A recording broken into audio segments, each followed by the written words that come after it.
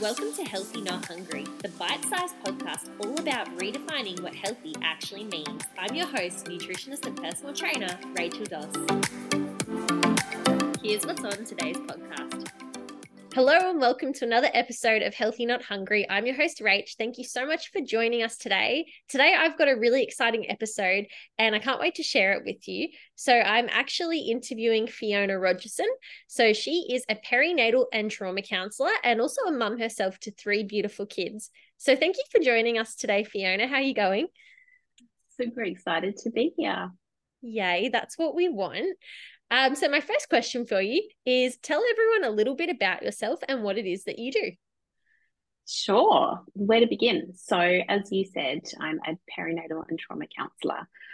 Within that, I support men and women throughout Australia, primarily in the space of birth trauma healing, but also in any perinatal related challenges, as well as any trauma related challenges. So, might be outside of the birth space. So, working with childhood trauma, PTSD, complex trauma as well. I also work as a childbirth educator. So, that's generally focused on birth after trauma. So, working to support men and women to be able to birth again after a traumatic experience. Also, a clinical supervisor of other therapists and a mum of 3. So, I've got a teenager, a preteen and a younger one. So life is very busy. Yeah, no, you certainly have your hands full. That's very cool. How do you find with like age gaps parenting? Do you find that it's easier to have the gap or sometimes it's harder to try and juggle it all, I guess? Yeah, good question. I think it depends on the age that they're at. So at the moment we have a teen and we have a 5-year age gap between the eldest and the second. So that's a really big gap in terms of socially and with their interests. But that has been felt like a smaller gap earlier on. But now that they're getting older, the gap seems to be widening other than the years. Yeah. Yeah, for sure. No, it's always cool to hear because like I'm a twin, but I have older brothers who are 6 years and 9 years older.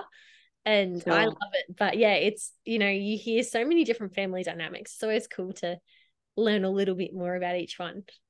Absolutely. My youngest 2 are only 2 years apart. So love-hate relationship, 99% of the time it's love, but the hate runs deep is there. Oh, I'm sure. Yeah, I'm sure. It's like big levels on both ends. Yeah, absolutely. Lovely. So my next question is, what got you into counselling in the first place? And then more so particularly in the perinatal space? Was it based off your own experience? Yeah, absolutely. Really good question. So before I became a counsellor, I actually worked still in the birth space, but as a photographer. So I was a birth photographer and I was a newborn photographer. So I did that for a good 10 years. I had my own studio and it was amazing. It was the conversations that I had with mothers as they were having their photos taken in pregnancy and then post-birth that really showed me that there was a gap in the education space in terms of a lot of women were quite happy to go with the flow, but then I would see them post-birth and it would just be falling apart for them. So there was that kind of got me questioning which area do I want to work in? And from there, it kind of moved towards the childbirth education space. But on a personal level, we had been through, in our journey to have the 3 kids, we had been through multiple losses. We had been through IVF. We had been through breastfeeding struggles, secondary infertility. We'd been through a lot. So by the time the 3rd did come to us and we'd had our 3rd, the cracks were definitely beginning to appear for me. So it was my journey through seeing a counsellor myself that kind of helped me to put all the pieces together, that I want to be able to do this for other people because it was life-changing. So from there, I went back to university for the second time and did my second bachelor degree and became a counsellor. Wow. Kind of, yeah, it was kind of wanting what I had, wanting to be able to do it for other people as well. Oh, for sure. And it's such a really vulnerable space, I think, going through any of that journey, like, and even from where you said with, fertility struggles and losses, and then to go through pregnancy and labor and newborn life. And there's there's so many facets and so many journeys, and it can be so hard and really isolating. And even like I know for myself, there really wasn't the type of support like that out there. Like it, if you searched for it, you could find it, but it wasn't openly just there to be able to like, okay, maybe I need this, I can take this. Yeah, So it's yeah, really I cool. completely agree. Yeah. Yeah, I found it really hard to find the help that I needed in terms of somebody who specifically knew about birth. Yeah. So I didn't have to go and explain myself when I was talking about procedures and what had happened, and what I was experiencing. So having someone who was kind of on the inside already was just a huge help. Yeah, of course. I can imagine that's an absolute godsend, especially you know, like postpartum depression right now is such a huge topic that's finally kind of getting a light shed on it, and the baby blues. But I only knew about it because I had a girlfriend who went through it. So luckily for me, when I did hit the baby blues, I knew what it was. But in her case, she had no idea, and she thought something was wrong with her, and it was really heartbreaking. Mm, yeah, Yeah. yeah, absolutely. And I see that a lot with women in terms of not understanding what's happening to them. And I think we normalize a lot as well in terms of what's just a normal part of motherhood when it doesn't have to be like that. Yeah, of course. I guess too, we're coming from generations where things weren't really spoken about. And, it was anything to do with childbirth and hormones and even periods was like secret squirrel business. Like, you Oh, know, absolutely. mothers kept a lot to themselves and they went through a lot of trauma alone and held all this burden. And it's like society is changing and saying, no, actually, you don't need to hold all this by yourself. Yeah, yeah, so true. But what makes it hard, I think, for our generation is that it was modeled to us to stay quiet, to stay silent. But now we have all of this knowledge, and we want to make it different from our children. So we're kind of wearing the burden or carrying the burden from the generation before us, Yeah. but also carrying the burden of how do we make this different Oh, for for who's sure. coming next. It's the same as any kind of mental health, really, isn't it? Like, look at males and also the shame around showing your emotions and how you're feeling. And males these days are the same thing. They're carrying the burden and yet they're trying to make changes for Yeah, younger males growing absolutely. up. Yeah, It's a hard place to be.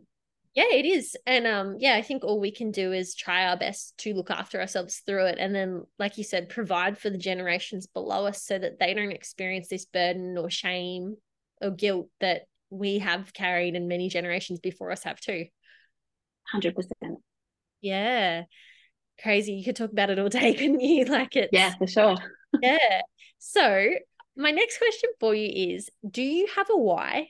And if so, what is it? My why. That's a really good question. Um, I think it just goes back to everything that got me here in the first place. I know that it just took me a long time to be able to acknowledge what was happening for me. Um, it took me a long time to be able to find the help that I needed Yeah. after my third was born. And that even then was, 8 or 9 months after he was born, because I couldn't acknowledge what was going on. It didn't make sense in terms of I wasn't what I had understood postnatal depression to look like. I wasn't crying. I wasn't sad. I was still running a successful business. I wasn't ticking all of the boxes for what I understood postnatal depression to be. So for me, doing this now, the reason I want to do is I guess, two things. I want to change it for the future Yeah. so that, a lot of our advocacy work that we do within my practice really aligns with changing things up, Yeah. and working with the people that are on the medical side of the fence in this space. But the other part of my why is just to give the support that I never had, Yeah. the options that I never had. Of course. And, like you said, it took you to what, 9 months postpartum with your third? 9 years. Nine No, years. 9 months. 9 years after my eldest, sorry, to realize that what I was feeling was attributed to her birth. Goodness me. That was See, a very long time. that's a very, very long time to carry that. So Mm, I think that's fantastic that you can use, your experience as a why to help others go through it. That's really beautiful. yeah. Yeah, very special. Definitely, I think if more people could use something like an experience to help others, imagine what the world would be like. Hey, like no Yeah. one would suffer alone. So that'd be really cool. But maybe one Yeah. day. I'm One hoping. day. um, I'm very hopeful. So, for everyone listening, can you please explain a little more about the perinatal period for women and why this can be such a roller coaster, but also why it's so important that they have support during this time? Yeah, absolutely. So I think, when we're talking about the perinatal period, we're kind of talking about the whole range, the whole span of time between deciding I want to have a child, or even not making that decision, but it happening anyway, right through to having your postpartum, which is, years after birth. Yeah. So we're not talking about, the direct pregnancy to a couple of months after. We're talking about the whole span of motherhood, really. Yeah. Um, and it's such a roller coaster. I think, we have our ideas of what's more common knowledge in terms of why it's a roller coaster. That's because it's physically trying on the body. We've got our hormones changing. We are changing and transitioning our roles, from being individuals to being parents. So I think we know a lot of that. But I think the other reason that we don't often touch on is the attachment wounds within ourselves that become re-triggered when we become parents. Yeah. So, we do a really great job of, after childhood, we can shape our lives. We can choose the job we want to work in. We can surround ourselves with the people that make us feel safe. We can really have control over ourselves, Yeah. up until we decide to have a child. And that's when we kind of hit vulnerability again. So the next time after being a child ourselves, we hit vulnerability when we become parents, where we can't control every situation, where we're reliant on our caregivers in birth. So many of those attachment wounds become re-triggered for a lot of mothers. Yeah. So I think that's something that we don't talk about enough in terms of why it's such a roller coaster, because we're going through all of the physical and emotional changes, but also we're being taken back to what's hurt us before. Yeah, I've never really heard it explained like that. So thank you for sharing that.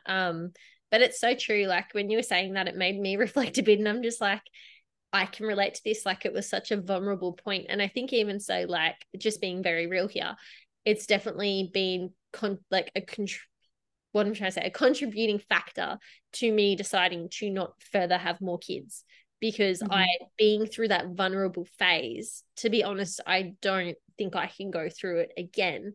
And I'm very content with where I'm at, and I've made peace with it, and I've spoken to my psychologists a lot about it.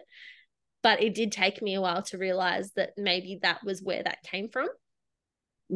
Yeah, I think if more women had the understanding that birth is not it's not about the events that take place, it's not about what happens necessarily in that period of time, but it has deeper roots into what we've experienced before. So even when I work with a lot of mothers through birth trauma, we don't necessarily stay contained within thinking about birth. We think about, where did all of this seed from? Why am I feeling the way that I'm feeling? Yeah.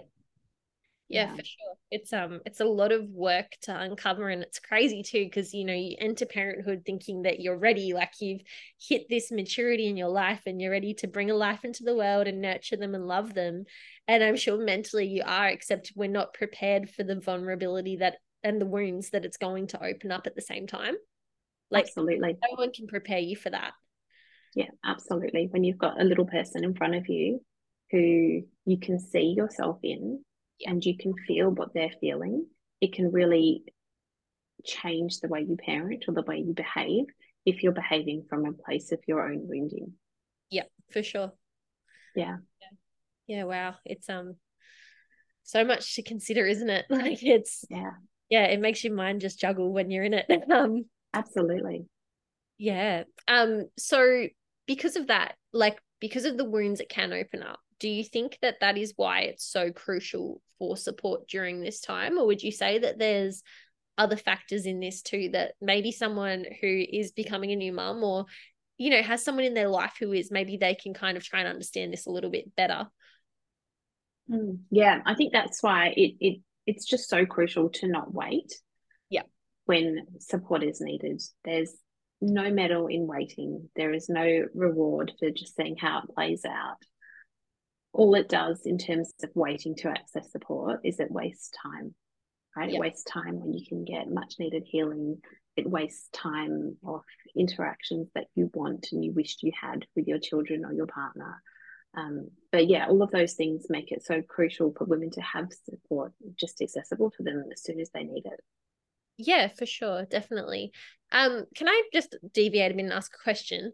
What implications do you think this has on like the child, and maybe if there's other children and the partner involved? If a mum is in a real crisis and struggling and they're not getting the support, does this affect the baby's health or settling, or how does Yeah, this? it absolutely can do. It absolutely can do. It's that intergenerational trauma that can be passed down.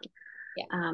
But it's also, if a mum is behaving or feeling or thinking from a place of fight or flight or freeze because her nervous system is activated all of the time, then that is going to have implications for the people around her. It's Yeah. going to cause people to be able to, or children to change the way they interact in order to be able to. Children need to keep parents close, right? They need to keep parents in close proximity.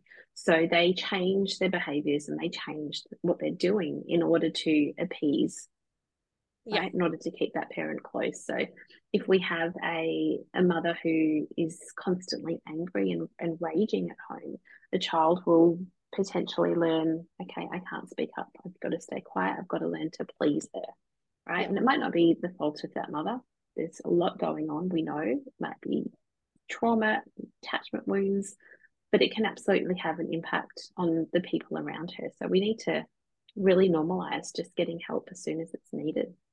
Yeah, of course. I like my personal opinion on this, and definitely give us yours, is I really think that when you're a new parent, you're not at fault. Like, as in, if you're someone who genuinely loves your child and you're trying to do best by them, when you're struggling, like I think that that's something that probably needs to get taken away, is this blame and fault when someone is responding completely out of their control.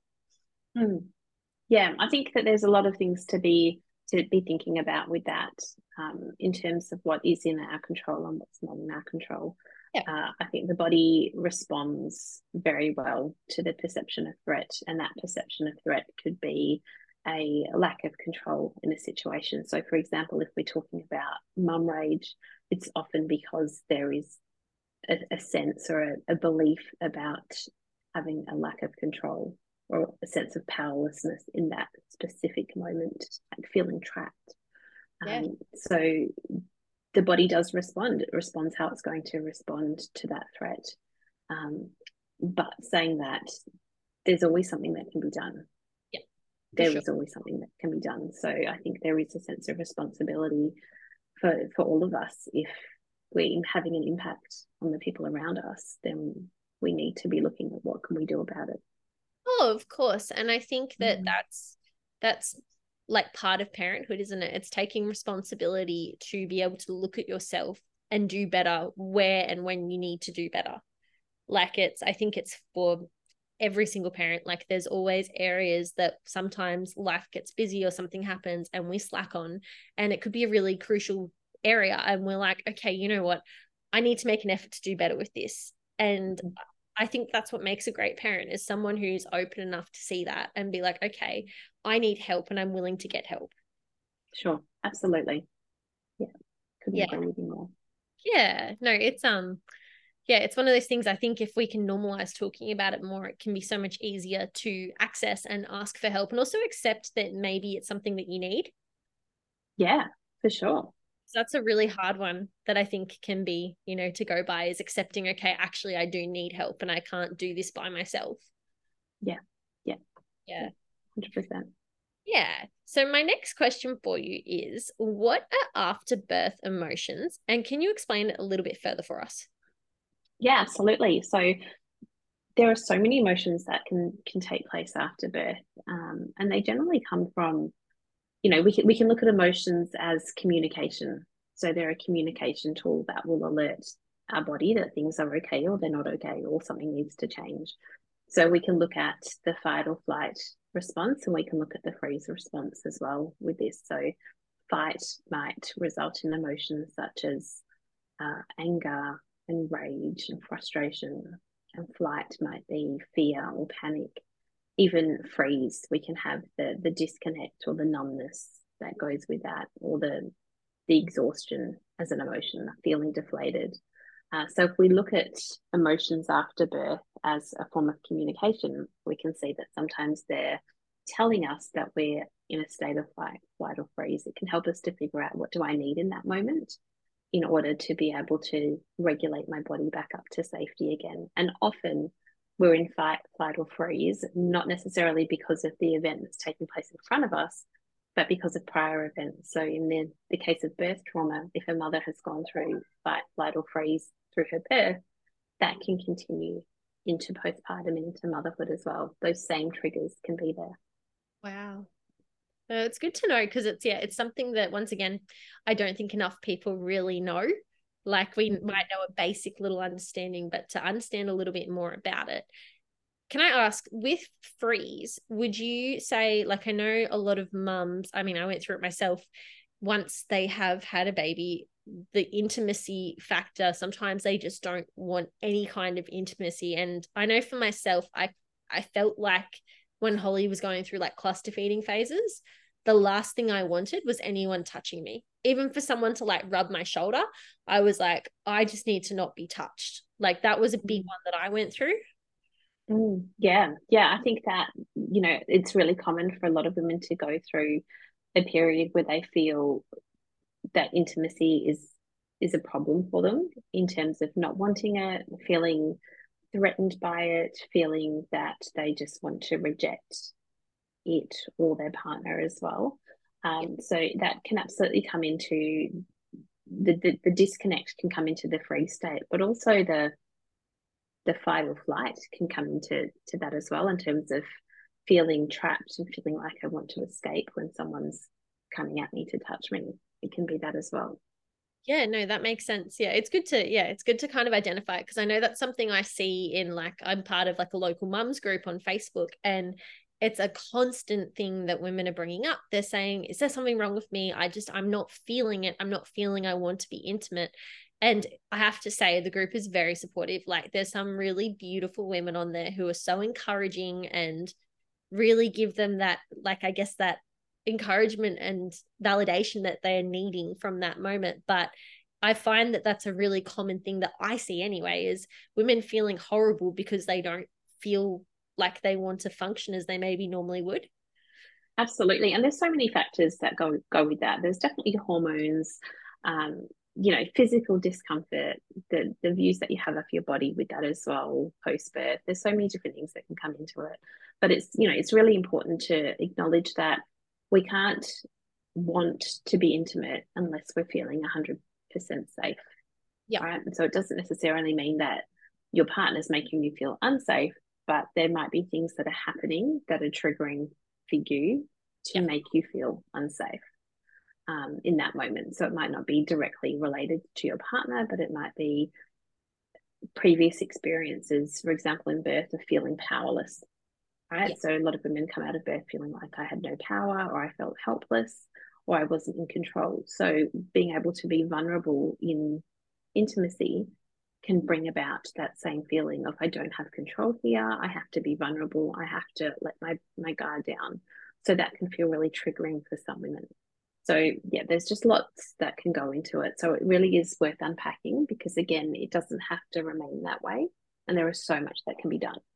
Yeah, for sure. Definitely. I think, nothing is ever too big of a problem that it can't be solved, right? Like, I think like, if you can talk with someone who specializes in this and break it down and hopefully get to the bottom of it and be able to recover from where you're at, like, I think that's really encouraging, because I know myself, like, I've had moments where you're like, oh, is this it now? Like, I've gone through this phase, and I know my mum, like, was like this, like, after having 4 kids, and I know a lot of her generation are really similar, where like their pelvic floor maybe didn't go back, and my mum's thing with it was, okay, I'm just not going to jump around and run, like, that's okay, I've hit that point. And with her, she'd accepted that. But I know when I had my daughter, because I was only 23, and I really struggled, my pelvic floor was absolutely shattered, and I was like, you know what? I'm like, jumping and peeing myself at 23 is not what I envisioned, and I'm not going to stick with this. And I had to work really hard at it. But I also, being in like the industry that I'm in, I knew that I had options, that I could move forward and not just accept what is. And I think that that's the same with anything postpartum, right? Like, we don't have to just accept something as a change. Absolutely. More often than not, there is so much that can be done. Yeah. And even Yeah, just opening it up, and whether you may not 100% have it back to how it was, like everything changes. So we can't expect things to go back to the way they were. But there's no reason why we can't create something new and beautiful that satisfies us and serves us. So, absolutely. Yeah, yeah. for sure. So, for anyone supporting someone through this phase, what should we keep in mind, and how can we best support and help them? I guess it's the acknowledgement that everybody's needs are going to be different in this space, in this time, and we won't always understand their story. I think most of the time women will share 5% of what's happening for them with the outside world, and they will carry the rest Yeah. as a burden that they weather by themselves. So just being aware of that, also being aware of we don't always know how women are perceiving their experience. So, for example, a birth might look wonderful on the surface, but it might feel completely different to the woman who's experienced it. So, I guess when we're looking at how do we support people, a really good question that I know I recommend a lot of my couples use with each other when they're trying to support each other is asking the question, do you need help or do you need to be heard? Because people sometimes just need to be validated and acknowledged. They don't necessarily need you to do anything. Yeah. That's a really great answer.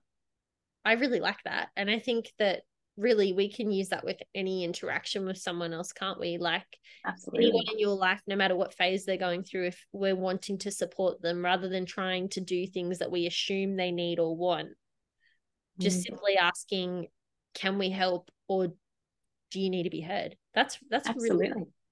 Yeah, I think it's really good for women to also learn how to use that in expressing what they need to others. yeah. So I don't need you to help me right now. I just need you to hear me. Can be really important in communicating with partners, with friends, or I need you to help me. I need some solutions here. I don't want you to just listen. Help me figure this out. Like, both are so valuable. Like, I know myself, like with friendships that I have, sometimes they haven't even done anything except listen to me and be able to like give me a bit of sympathy or their opinion, and that's helped more than a solution. And I think, yeah, they say it takes a village, not just to raise kids but also to support each other through it. So Yeah, for sure. Absolutely. And that village is going to look different for each person as well. In yeah, terms of some people have a village of family, some people have a village of friends, and some people have a village of paid professionals, and it's all the same. it is, I think, as long as you feel supported by people, then that's important. So, random question, but for someone who is going through this and they don't feel like they necessarily have a village, like I see it all the time. There's so many women who are very, very isolated, and maybe they don't have family around, or they feel like they lost touch with making friends. Where is there any kind of resources of where they can start to try and look at how they can build that village for themselves? Absolutely. I think it's just acknowledging or expanding the definition of what a village is. We have this idea in our head that it has to be these lifelong friendships where people will drop everything at the drop of a hat Yeah. to come and support you, where it doesn't have to look like that. So, your village can be made up of the same person you see at the checkout in Coles once a week that you smile to and have a chat with. It can be made up of the pharmacist that you see when you go and get your scripts that you have a chat with there. It can be made from, your GP or your chiropractor that you see regularly. It can be made from the people that you chat to online in the same groups, the way you support people in Facebook groups. Yeah. There's just really expanding and being able to identify that there are people around me, there are people that I communicate with, and I can keep doing that while I'm trying to find the more permanent people to be a part of my village. No, that's really cool. Like, I think you're right. Like, there's people we connect with on a weekly, daily basis that sometimes we don't even think much of. But you're right. Any connection that we have regularly with someone really is part of our village. And it's important that we can recognize that too. Yeah, yeah, and really just give and take doesn't necessarily mean that they're going to turn up at your house with a coffee, but it might be that you are still providing a source of interaction for them as well. Yeah, for sure. Even like I guess new mums groups is a great way. Like I know that you're saying it doesn't have to be lifelong friends, but maybe it's a good time to open up to someone who is in the same vulnerable position that you find yourself in. That's Absolutely. Mums groups, swimming groups, if you're taking a baby swimming, um, toy libraries are wonderful to be able to interact with the people there, libraries, rhyme time, yeah. all of those things. Yeah, I remember when I first had my daughter, there was this local coffee shop and I would go there most mornings because I'd go for a walk because I would get her to sleep, which meant that the day would be set up and I'd get a coffee. And the lady who served me coffee became like my regular person to even just have a 5 minute chat to, and it made the world of difference. Hey. Yeah, absolutely. Yeah. Yeah, I guess, but funnily enough, as much as she was a staple part, until you just mentioned about how that could be a village, I don't think I ever would have considered that. That's really cool to Yeah, open our minds up to these ideas and that there is more people surrounding us than maybe we think of at first thought. yeah, yeah. And even if we don't have access, like those are small points of connection that we can start to develop as well. Yeah, definitely. No, that's really cool. So for someone who sorry, in general, what are some great ways for everyone to prioritize and support their mental health? Because obviously the perinatal period is very important, but everyone at some point needs to support their mental health. Yeah, yeah. So I guess, three really important points here would be to learn more about your own needs. So we Yeah. can look at our emotions for that, like we've just talked about. What are my emotions trying to communicate to me about what I'm needing right now? Thinking about how we can express them, so how we can articulate them to others, uh, and how to set and uphold effective boundaries as well. So if Yeah. we have those bases covered, we can kind of build on that to be able to support our physical and mental health as well. Yeah, for sure. No, they're great tips. And especially too, they're all very achievable, Yeah, which I think is important and accessible for anyone. And I think, don't get me wrong, I know there's other ways that people can support their mental health, but it's always great to hear ways that can relate to absolutely anyone. absolutely. And you might look at these 3 points and decide from them that part of my needs is something else, is something I have to go and be doing all of the time. But I think in terms of how to prioritize ourselves is to start here, is to figure out what those needs are. How do I express them to the people around me, and how do I set boundaries so that they can be met as well? Yeah. No, definitely. Yeah. It's very important. Thank you for sharing that. Yeah, really appreciate that little advice. Um, so for someone who knows they are struggling, or if we know someone who is struggling, where is the best place to begin for help? Oh, good question.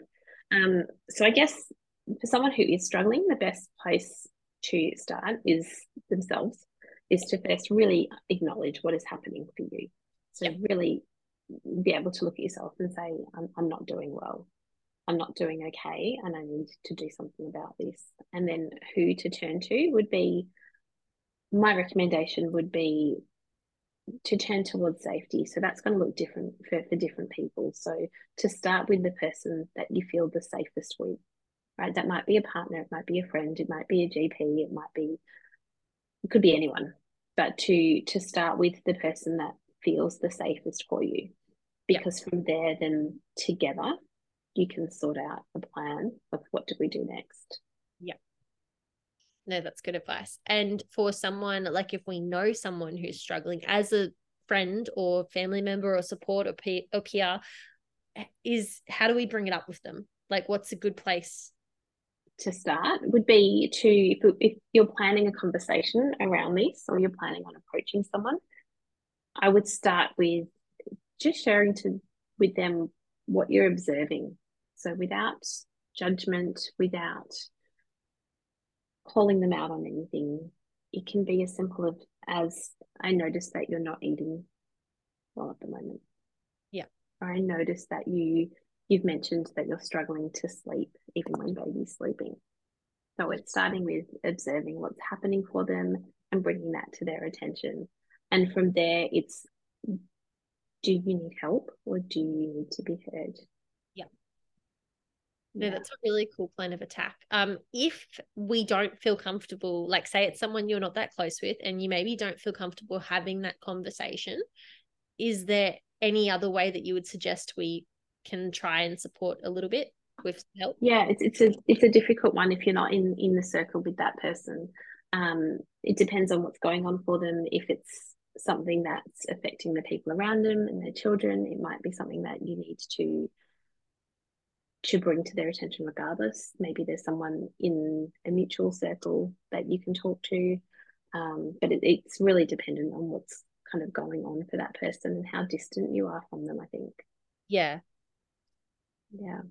I guess would it be worth if we can't, like if we don't feel that we could say, hey, I've noticed like this, is it Mm. worth going up and just asking them how they're going? Is that Yeah, a way to absolutely. do I don't think it? It's that's not a as problem for personal. anyone. Yeah. But Yeah. you're still giving them an opportunity for them to realize you care and you're here to listen if that is what they would like. Yeah, absolutely. I think that everybody appreciates people asking, how are you doing? Oh, for sure. Yeah, it makes such a Yeah. difference in a day. So Yeah. Yeah. That's definitely an amazing way to do it. yeah, I know I had a barista once and she just didn't look right. And I asked her, I was like, hey, you okay? And she's like, honestly, no. And she started crying and telling me everything. And I was like, do you need a hug? And she's like, actually, yeah, I'd really like a hug. And like, I didn't know this girl. I gave her a hug and I think we hugged for like 5 minutes. But I mean, it seemed like I never saw her again. So I wish I could say I knew how she was doing. But it seemed like even just offering that one gesture made a difference in her day. And I guess that as humans, sometimes we forget the immense power that we do have with such small actions. Yeah. Yeah, absolutely. It doesn't take much Yeah, to it show really, people that you're around. yeah, definitely. No, it's always good to know. Yeah. So if you had one tip on how we can be more informed about mental health when interacting with those around us, what would it be? Yeah, how we can be more informed. I guess just in interacting with people around you would be not to make assumptions about where anybody is at, Yep. what's happening for them, but also what they need from you. Yep. No, that's Yeah. true. I guess, yeah, we never know where people are at. And like you said, rather than saying, do you need help or do you need to be heard? Because once again, we could think that someone needs help with this or needs this, when in reality, they don't. And Mm. yeah, maybe we're creating more frustration or more problems than we are solving. So Yeah. Yeah, absolutely. yeah, Yeah. well, thank you so much for jumping on today. I've definitely learned a lot, and I'm sure everyone else listening will feel the same. It's been a really wonderful conversation, so I really appreciate it. But if people would like to know more or get in touch or have a little follow along, how can they find you? Yeah, they can jump on my website. So that's www.fionarogerson.com.au. I've also got a free download that's there at the moment. It's called How to Make Sense of Your Emotions After Birth. So that might be really helpful for some of your audience that are listening. Yeah, You wonderful. can also find me on Instagram, so fionarogerson.counsellorperth as well. Oh, lovely. Thank you so much. I'll make sure I put that in the show notes too. So if anyone does want to get in touch or just have a little follow along, because sometimes it's not even necessarily that we need that support right now, but even just following on Instagram, you might post something that sparks something, or if you are going through something, you might be like, that's right.